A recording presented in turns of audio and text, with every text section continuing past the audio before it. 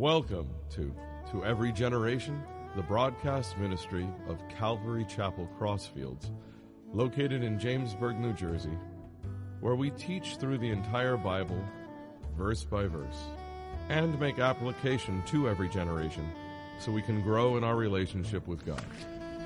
This morning we're going to be in Isaiah 43. And the last time, the message was titled Messiah the Servant. If we could put up the image of the servant's pyramid, you can check this out. We're online video now, so the cool thing is when you look at the video messages, you could see the different slides and such, and we went over this servant's pyramid, and in Isaiah's prophecies, he does speak about my servant, my servant, my servant, but it's also contextual. Who's he speaking of? At times, he'll speak of unbelievers that God uses to accomplish his goal, all the way up through speaking about Jesus Christ before he even came to earth. And again, you have to follow the context there. One thing that I just wanted to make clear is that, over here at the top rung, since Christ, our Jewish and Gentile believers, right, have trusted in Jesus as their Savior. And if we're called to be followers of Christ, then we also are called to be servants. And this morning I'm going to talk a little bit briefly about purpose.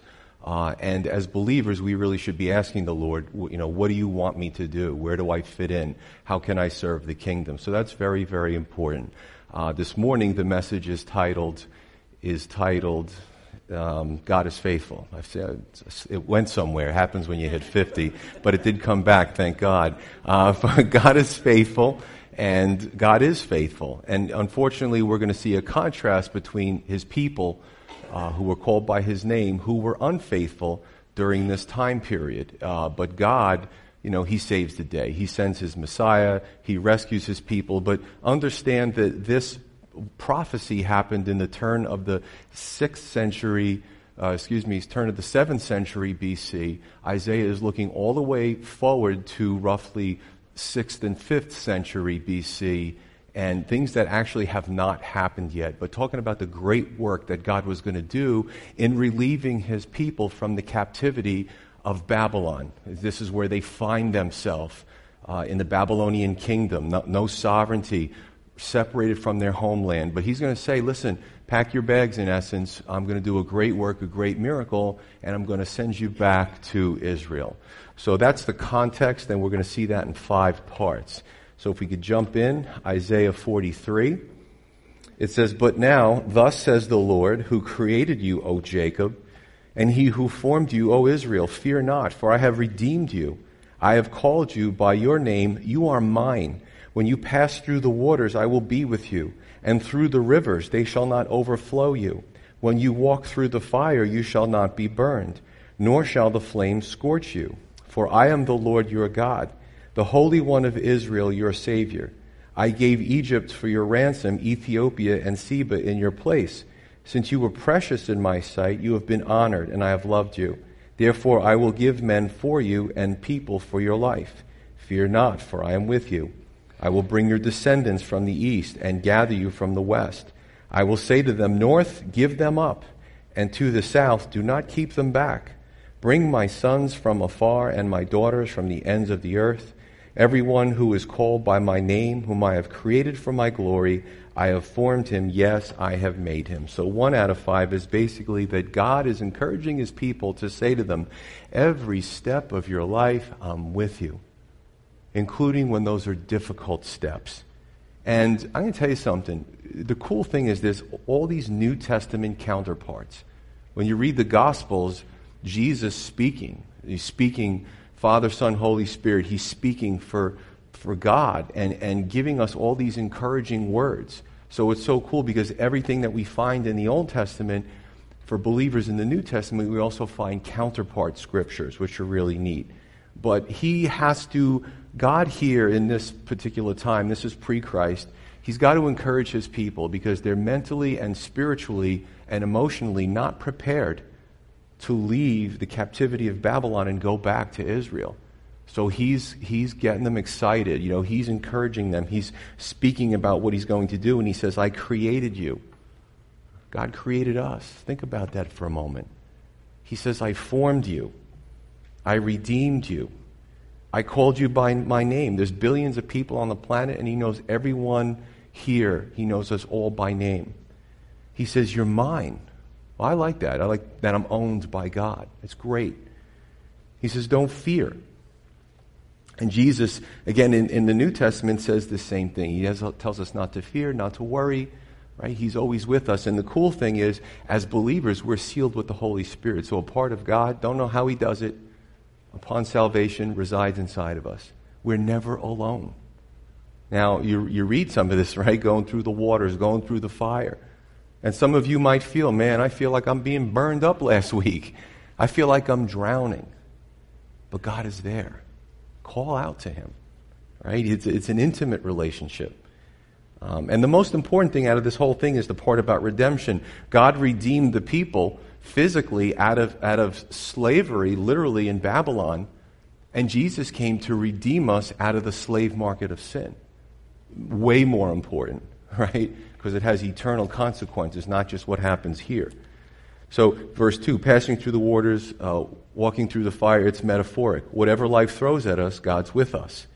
Now, some preachers teach this feel-good preaching, and it's really a lie, that if you have enough faith and you pester God enough, my paraphrase, he'll give you anything you want. Health, wealth, this, that.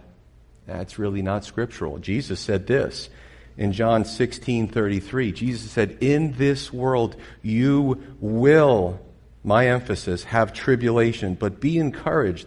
Jesus says, I have overcome the world. It's almost like when you're playing cards and one trumps one card and then another card trumps the one that beat you.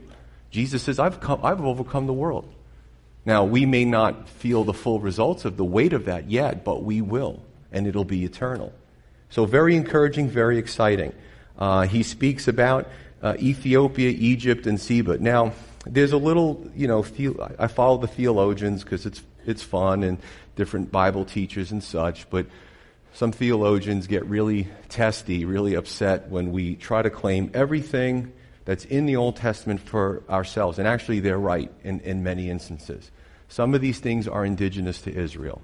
When we're talking about coming back from Babylon, it isn't about us. It's about Israel. When he speaks about these nations, he's speaking about things that are happening to Israel. But, again, many times, right, majority of times, there's a New Testament counterpart. God doesn't change the way he does business. He loves people, Old Testament, New Testament, he loves his people. And he wants to encourage us. And that's not hard to parse.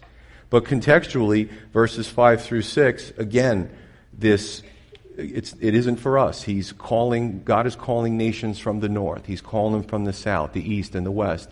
Bring my people back. It's not for us. When you talk about Egypt, well, that was a local kind of location. In essence, he did call his people out of Egypt. When he called his people out of Babylon, they literally were scattered everywhere. Babylon was a huge empire. So they literally did come from the east and the west and the north and the south. And under Cyrus the Persian, conquered Babylon and took favor upon the Jews and sent them back home, which was great. It was a great celebration. Now, in 1948, Israel became a nation, and that happened again, right? After World War II. Not that, the world was in chaos. Israel becomes a nation, and same thing. Israel, Jewish people came from Russia, they came from the south, you had the Ashkenazi Jews, the Sephardic Jews, they came from all over to regather into the nation. So you see these layers of prophecy, and in our future, or in the world's future, this will happen one more time after the Lord's second coming. He's going to regather his people as well back to Israel. Pretty neat. And then we hear about this highway in the millennial kingdom that goes straight to Jerusalem, to Jesus, so people can worship him. There's going to be really a lot of neat things that are going to happen in the future. But verse 7, he tells us that he created us, right? He created them, but he also created us for his glory. Purpose. That's a very powerful word, purpose. Motivational speakers use that. Manipulators use that. They get your attention. Some of these words just have a lot of punch. However, this is completely legitimate because God does have a purpose for all of us. It isn't for a man or an organization to capitalize on it. It's for a relationship between God and his people, especially individually. And the question is, do you know your purpose? Right? Is that something you'd like to know? It's good to get people to pray for you, to ask, what is my purpose? What, in small way, can I serve the Lord, the living God, the creator of everything? And it's almost like an appreciation because of all he did for us, especially the Lord Jesus dying for our sins. So purpose is very important. Now, this is really good stuff that we're going through. Right? It's very encouraging for them, and it's extremely encouraging for us. Continue on, verse 8. He says, bring out the blind people. Now they're not actually disabled, they're spiritually blind. Bring out the blind people who have eyes, and the deaf who have ears. Let all the nations be gathered together, and let the people be assembled. Who among them can declare this, and show us former things? Let them bring out their witnesses, that they may be justified. Or let them hear and say, it is truth. You are my witnesses, says the Lord, and my servant whom I have chosen, that you may know and believe me and understand that I am he. Before me there was no God formed, nor shall there be after me. I, even I, am the Lord, and besides me there is no Savior. I have declared and saved, I have proclaimed, and there was no foreign God among you. Therefore you are my witnesses, says the Lord, that I am God. Indeed, before the day was, I am he, and there is no one who can deliver out of my hand. I work, and who will reverse it? I have to laugh for a moment because sometimes thoughts pop in and I have to decide, do I want to say that or not? But I don't know if you saw the video of Shirley MacLaine on the beach saying, I am God. That's really weird. But so what God is saying here is not Shirley MacLaine, not us. Even Mormons, they believe that the God that we serve used to be a Mormon man, and then when he died, a good Mormon was elevated into godhood, and then if we're good Mormons, when we die, we could have our own universe and be gods. That's ridiculous. God says before that religion even started in the 1800s, there is no God before me. He's very serious about that. No such thing as polytheists. Multiplicity of gods, millions of gods, freakish gods, half animal, half people, hybrids. It eliminates a lot of things. And it's common sense. Could you imagine if there were like millions of gods running around? They'd be fighting all the time. Think about that. They'd be all vying for territory, and it just defies common sense. But God says, there was no God before me, nor will there be any God after me. Very important. So 2 out of 5 is God summons humanity, Jews and Gentiles, to follow him. Well, that's everybody back in those days. There was nobody outside of a Jew or a Gentile. So he summons humanity to follow him as he proves himself to exist. Now, let me explain what this means. Well, first of all, and again, you can take things wrong if you have not really studied the Bible, if you're not prayed up, if you're not really trying to find the truth. God's not being mean here. What he's trying to do is get the spiritually blind and the spiritually deaf. They hear, but they're not taking it in. Jesus spoke about that too in the New Testament. They see, but they're not perceiving. And God is saying, all you doubters, I want you to come together and let's have a discussion here. This is cool because God gave us a big brain, and this is an amazing thing the way he is. He likes to reason with us, even for those that have turned their back on him. He likes to win people back to him. So the most hard-hearted here, he's calling them to be gathered together because what he's doing is he's going to do this great work. Now remember, at the time that Isaiah wrote this, Babylon didn't even rise to power yet. So this is a prophecy. This happens well over 100 years before this whole situation took place. And some might have read Isaiah if they were hard-hearted and said, he's a kook. He's crazy. There's no way this is going to happen. Well, sure enough, it did. The Babylonians did rise to power after the Assyrians. They conquered much of the known world. And in 586 BC, after a long siege, they got into Jerusalem, they conquered the Jewish people in the south, and expatriated them to the kingdom of Babylon. So right before their eyes, the people could read the scroll and go, oh my goodness, this is happening in our time period. So what God is saying is, and it's all because of the wickedness and a lot of the evil that was the world was in chaos, sort of like in World War II. The whole world was in chaos. So what he's saying is, but just rest assured, after 70 years, according to the prophets that I spoke to, I'm going to bring you back to your land. And again, people would have looked at that and said, no way. Babylon's going to last forever. But they didn't. We can do that with hindsight. That's with the benefit that we have is hindsight to look back. But God was saying it before it happened. So what he's trying to do is get the deniers together and say, watch what I do, watch how I bring my people back, now will you believe?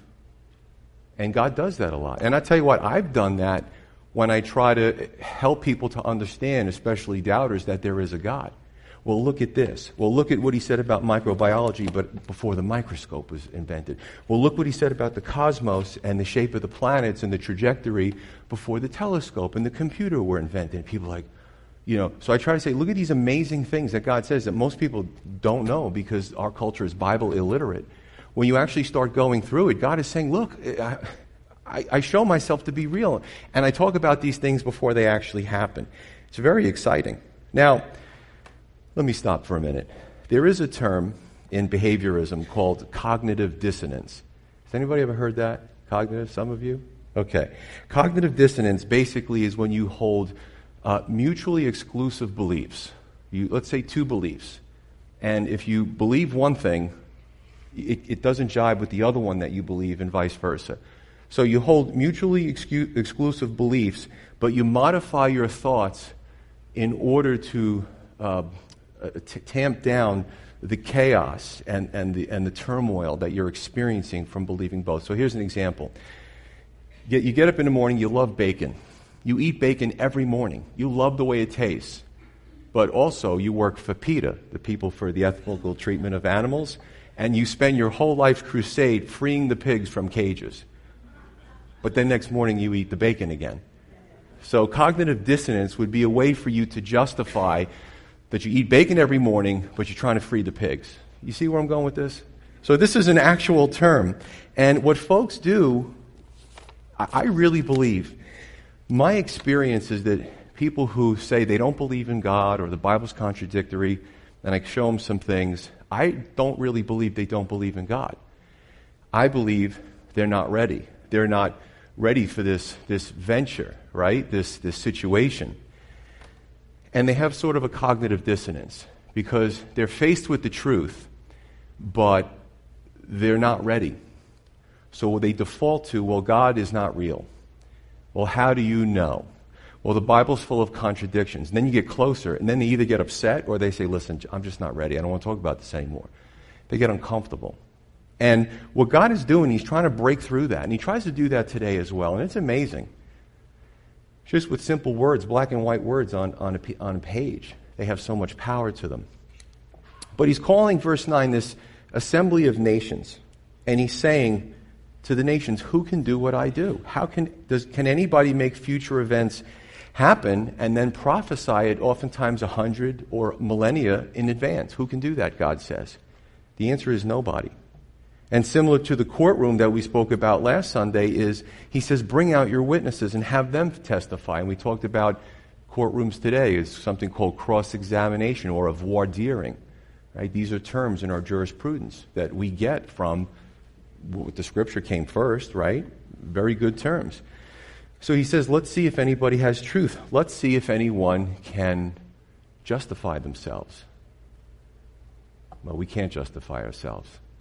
That's a real problem. Now, just a quick aside is the Jehovah's Witnesses actually take this verse to be themselves. And some of what I do here, when we run into it, I have to discuss it. That's kind of ridiculous because God's witnesses were Israel contextually. God basically says, if you read the Word, he goes, watch Israel. Watch how they started. Watch the trials they go through. Watch them being removed from their land. Watch me bring them back into their land. And again, they made their own problems. But God, a lot of times, well, all the time, showed mercy, and when they repented, he would, bring them back. So God is saying, look at Israel. They're my witnesses. And if you follow Israel, really that's a proof that God exists.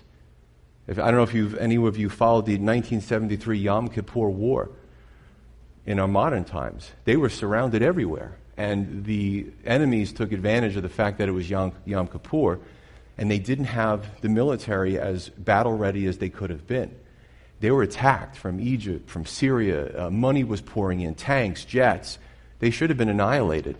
But God did not allow them to be annihilated because he said he wouldn't. You can look at the Six-Day War. You can look at all these wars where, you look at that little speck the size of New Jersey, and all these nations came against them, right? And they survived. So watch Israel. That's a witness. The Jehovah's Witnesses, unfortunately, they're anachronistic. They're out of time. They came around in the late 1800s, and they took this term, but God was speaking, and this is why you got to know your Bible. God was speaking contextually to Israel. This has nothing to do with a group that came some 2,500 years later. That has nothing to do with the land, the area, the circumstances, etc. So I felt like I needed to kind of clarify that. He also says, I'm the only Savior, right? Watch me save. And he's done that many a times. Now here's something interesting. In John 10:28, Jesus says the same things, a lot of the same things that the Father says in the Old Testament. In John 10:28, Jesus says that he gives them, his followers, eternal life. Remember, God said there's no God before him and no God afterwards. Now Jesus is saying, I give them eternal life and they shall never perish, neither shall anyone snatch them out of my hand. That's a pretty powerful statement. So here's what we come to. Either there's more than one God, which God says there wouldn't be, or Jesus wasn't who he said he was, or Jesus was fully God and fully man. Again, this is logic. I'm glad I had the opportunity to take, was it logic, reasoning, and persuasion many years ago at Rutgers, and that was one of my favorite courses. If A equals B, right, and you kind of go through that logic, it makes sense. So we can't have cognitive dissonance. We have to come to a conclusion. Is Jesus fully God, truly God, or is he a raving lunatic, or worse, a demonically inspired person? So people say, the reason I said it, Jesus was a good man, he was a good prophet. He wasn't a good prophet if he was lying. So you really have to take that evidence and research it to see if these things are true, because your eternal salvation depends on it. It's pretty powerful. If we could put up the image 2. Now, this is, a wheel. This was developed by the Setnars. The Setnars were in high echelon in Jehovah's Witness leadership for decades. They found the truth, they came out, and they actually wrote a lot about what they experienced. It's not real Christianity, it's a pseudo-belief system. What they did was they showed, because JWs believed, Jesus was an almighty God, the Father is almighty God, Jesus is a lesser God. That makes you a polytheist, and that's a problem. This is really cool. Early as a Christian, I saw this wheel and I saved it. If you look at this line, above the line are all the names. Let's start with the bottom. Below the line are all the names in the Scripture that the Father says about himself. He says, I'm the Savior, Scripture reference. I'm the rock, I'm the first and the last, I'm the I am, I'm God, Creator, Light, Judge, all these things. In the New Testament, it's above the line. You see, remember I talked about counterparts. You see, God says he's the creator down here. Across here to the New Testament, spoken of as Jesus the creator. Jesus as the light, right? Scriptures to counterpart scriptures. The judge, Lord of lords, King of kings. I am, the first and the last. God. It's pretty fascinating, isn't it? So again, when you take the Old and New Testaments together, you have the Old Testament where God says, I'm the only God. Well, when the Father, Son, Holy Spirit speak, the Godhead, they're speaking about themselves. It's God speaking about himself. The whole idea of the Trinity is a little hard to wrap your mind around, but honestly, if we could wrap our mind around every single thing that God is, wouldn't that make us God? So God explains himself, and he reveals what he needs us. We're on a need-to-know basis, right? He reveals to us what we need to know, but he reveals enough that we can reason in our minds and say, you know what, this is God. So pretty cool stuff. JWs don't believe that Jesus was God. They thought he was just a good man. But you can't hold that theory when you take the Scripture in its totality. I don't care what version you're looking at. The evidence is there. There's like a few dozen Scriptures up there. But it's pretty neat. Now, this is what I do. Every so often, I put apologetics into my lessons because many of you come up to me and say, hey, I have a coworker, I have a family member, and I can't articulate what I feel inside, my belief system, what the Holy Spirit is showing me. I have I know that it's Him, but I can't articulate it. And that's why I put these things in the messages, so that you can articulate it. And again, you bring somebody to a crossroads. You either follow Jesus or you don't. Jesus really is God or He's not. And there's implications to both. And your eternal salvation depends on that. So, back to the scripture at hand, God is appealing to humanity back in this some 2,700 years ago, but He's also appealing to humanity today. As a matter of fact, in Revelation, Jesus is speaking to the church of Laodicea. He's actually saying to a church, I stand at the door and knock. And I'm paraphrasing. Are you going to let me in or not? Now, he's saying this to a church. So in every church organization across the earth, 24 hours, 365 a year, through the Word, we either are believers or we're not. But we have to be faced with that crossroads to make that decision. Because there's no turning back once you have that information. Cognitive dissonance. I didn't hear that today. I don't remember anything he said. I don't remember any scripture. No, you did hear it.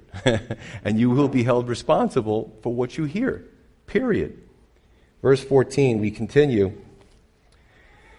He says, Thus says the Lord, your Redeemer, the Holy One of Israel, for your sake I will send to Babylon and bring them all down as fugitives. The Chaldeans who rejoice in their ships, I am the Lord, your Holy One, the Creator of Israel, your King. Thus says the Lord, who makes a way in the sea and a path through the mighty waters, who brings forth the chariot and horse, the army and the power. They shall lie down together, they shall not rise. They are extinguished, they are quenched like a wick. Do not remember the former things, nor consider the things of old. Behold, I will do a new thing. Now it shall spring forth. Shall you not know it? I will even make a road in the wilderness and rivers in the desert. The beasts of the field will honor me, the jackals and the ostriches, because I give waters in the wilderness and rivers in the desert. To give drink to my people, my chosen, this people I have formed for myself, they shall declare my praise. 3 out of 5 is the Lord is going to humble, again, before it happens, He tells them, don't worry, I'm going to humble Babylon. Now, before you feel sorry for Babylon, they were very wicked. They did a lot of evil things. God allowed them to be, He doesn't control everything we do, but He is involved in the affairs of mankind. So they did rise to power. They were pretty smart militarily, and He gave them some lead. But then at some point He had to stop it. He couldn't people thought Rome would last forever. You can see how that turned out, right? But 3, the Lord humbles Babylon. And He gives allusions to what happened in Egypt with the horse and the army and the chariot and the way through the sea, and they didn't rise again. So when they went through the Red Sea, the Lord closed the waters again, and many perished in that situation. So what He's saying to them is that just like I gave you clear passage in Egypt, I'm going to give you clear passage in Babylon.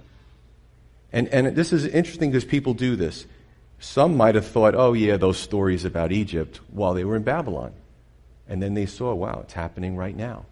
And people do that today. Well, those stories 2,000 years ago, but you see all these layers of things that God did. If you read Revelation and a lot of the prophetic books, you'll find that there's things He's doing right now as we speak. Miracles, incredible aligning of certain nations. You can't deny it. Nobody could predict these things. Statistically, they're an impossibility, especially the nations that are lining up across the Golan Heights as we speak. Statistical impossibility that anybody could have guessed these things, right? So it's very fascinating. And you can almost see, and we can look at our lives too, where the Israelites look back and they say, wow, we were delivered. You ever go through a difficult part of your life, and then a year goes by and you look back and you go, how did I make it through that? Apparently a lot of you have done that. I hear a lot of groans. You might be going through that right now. But I really want to encourage you. I don't stand up here and talk about some history lesson and some nice platitudes from the past, God is doing a miracle in every era. Pretty cool stuff. Verse 18 through 19, he says, don't remember the old, I will do a new thing. Why? Because, and this isn't talked about a lot in church, just do it, just read the Bible, just. Sometimes we stumble. Sometimes we go through emotional issues, don't we? Well, the Israelites were in captivity. I mean, talk about an emotional issue. Their sovereignty was taken away. They were completely humbled. They were humiliated. They couldn't boast any military like the other countries. They were over 1,000 miles away from their home against their will. So God is trying to minister to them.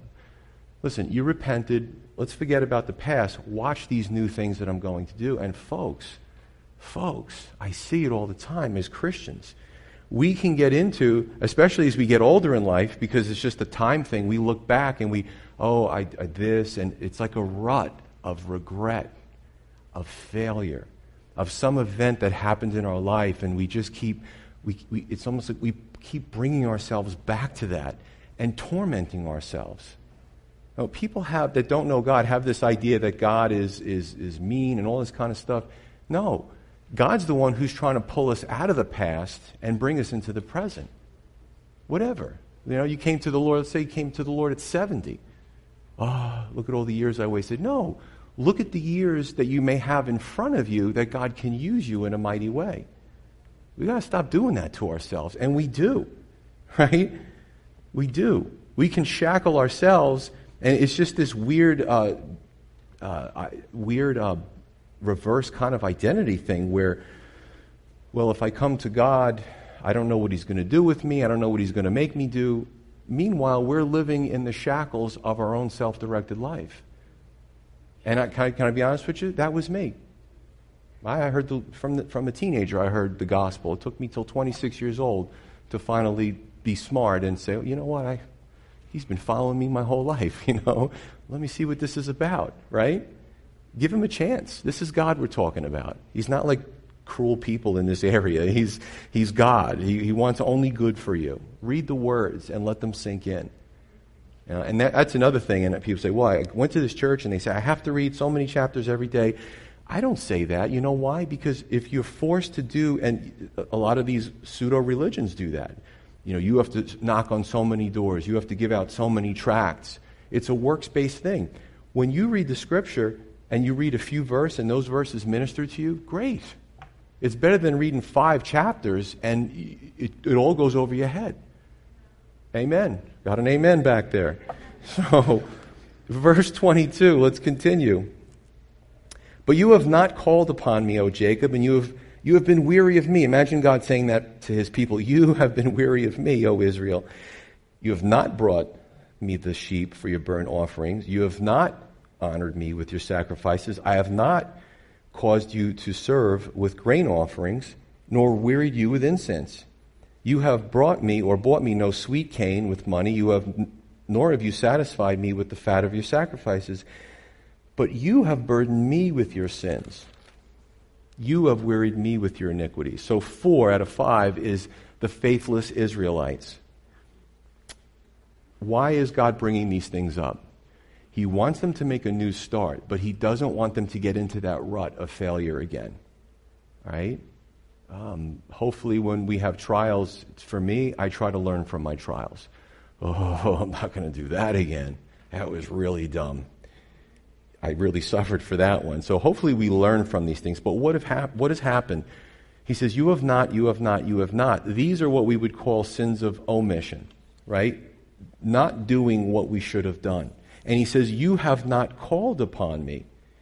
Folks, if you have a best friend, if you have a spouse, parents and children, when we stop communicating with each other, when we stop showing grace to each other, when we stop forgiving each other, when we stop doing for the ones we love, especially in a marriage, what's going to happen 10 years down the road?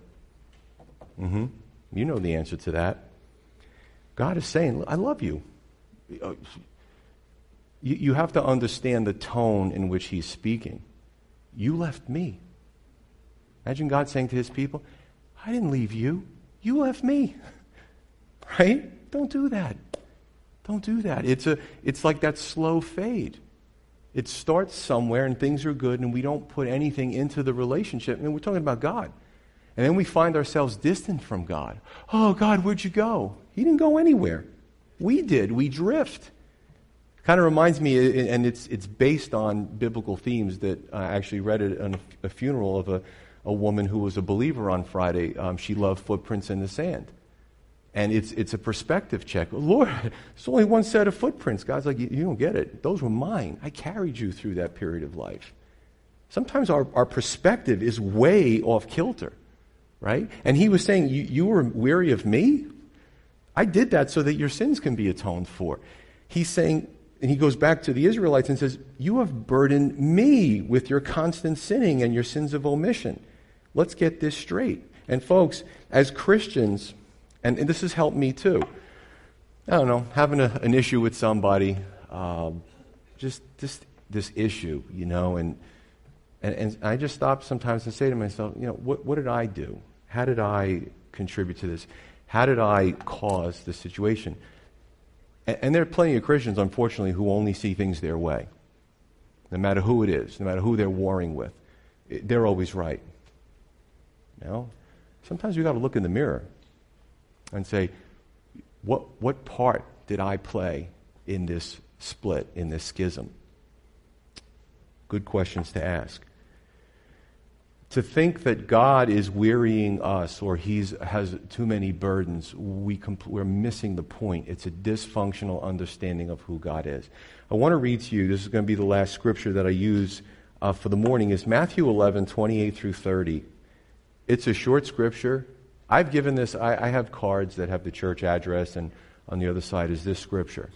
I've given it to people serving my food, going to the car wash, just struck up a conversation, let them know God loves them. I've had people read it and just start crying. But Jesus says this in Matthew 11. Let's get a right perspective. He says, come to me, all of you who labor and are heavy laden, and I will give you rest. He doesn't mean people that just work with their hands. He's speaking about emotionally, speaking about spiritually. All you who labor and are heavy laden, I will give you rest. Take my yoke or my pack upon you and learn from me, for I am gentle, I'm meek, and lowly in heart, and you will find rest for your souls. Rest, peace. That doesn't mean the trials are going to go away, but it means internally there's a change happening. He goes, for my yoke is easy and my burden is light. That's Jesus. That's Jesus. And when we become Bible literate, we really understand what a loving God we serve. When we listen to our friends and, what did I do this weekend, and they're saying this, or we watch TV. Oh, that's the best one. Get your spiritual food from TV. You know what I'm saying? You're laughing. Some of the ridiculous things that I see on TV about what they say about the Bible, and they go unchallenged. Get your information from the Scripture. Last few verses. 25, he says, even I am he who blots out your transgressions. A transgression was a willful sin, to go across God's law and do it anyway. For my own sake, and I will not remember your sins, put me in remembrance. Let us contend together. State your case. He does that again. That you may be acquitted or justify yourself. Can you do that? Your first father sinned, meaning Adam, and your mediators have transgressed against me. Right? Some of the prophets, the priests. Therefore, I will profane the princes of the sanctuary and will give Jacob to the curse and Israel to reproaches. Now, this needs some explaining. 5 out of 5 is, so 4 was the faithless Israelites, and sometimes we in the church can be faithless to God because we still sin. And the last, we ended on the note of the faithful God and Redeemer. The faithful God and Redeemer. What he shows is that sin is endemic to the human race, be it Adam, be it the patriarchs, be it the priests, be it the religious system. He set up a perfect system, but as we do, sinful human beings, we destroyed it. And if they didn't destroy it, we would have destroyed it, I'm sure. So God had no choice but to give them over to, don't misunderstand curse the way we understand it in our culture. This was a consequence of the sin. God just couldn't They were doing really awful things to their children. They were bringing pornographic and horrible demonic things into the temple, into God's sacred temple. So God just was like, I can't be a part of this. Well, guess what happened? They lost their protection.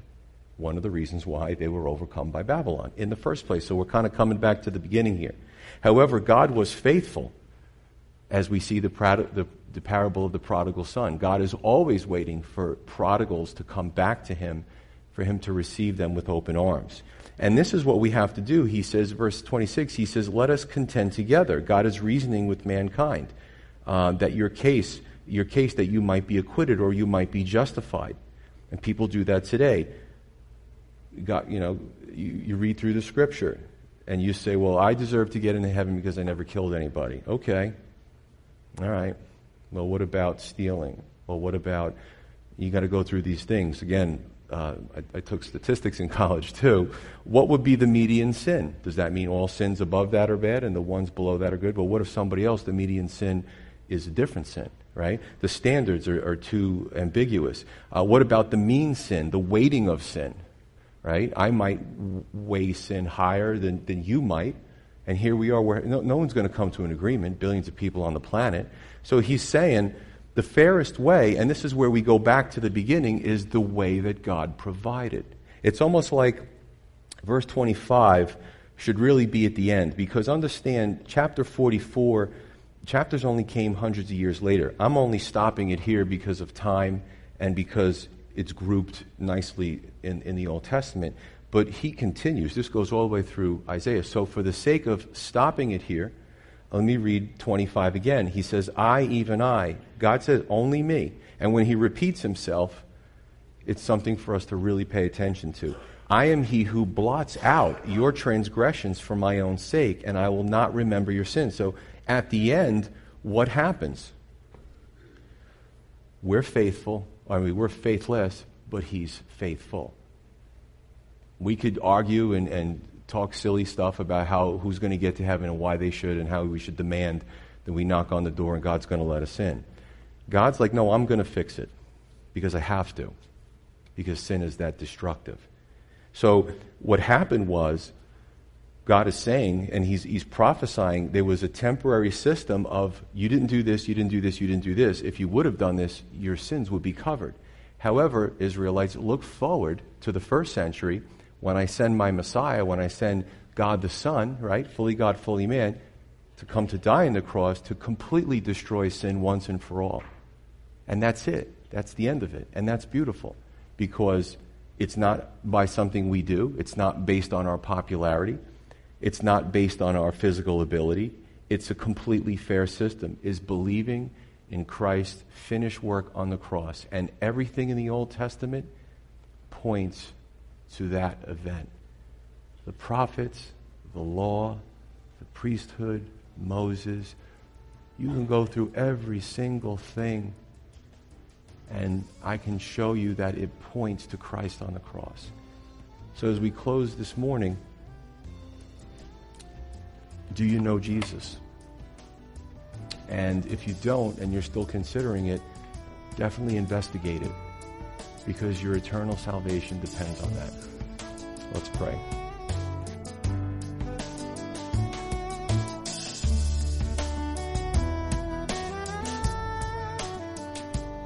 You've been listening to Every Generation from Calvary Chapel Crossfields. We're located at 15 Half Acre Road in Jamesburg, New Jersey. We meet for Bible study Wednesdays at 7:30 p.m. and Sunday service begins at 10:30 a.m. On Sundays, we have children's church for all ages, in addition to infant and nursery care. You can find out more about the ministry here at Calvary Chapel Crossfields by going to cccrossfields.org. Thanks for listening, and may God bless you.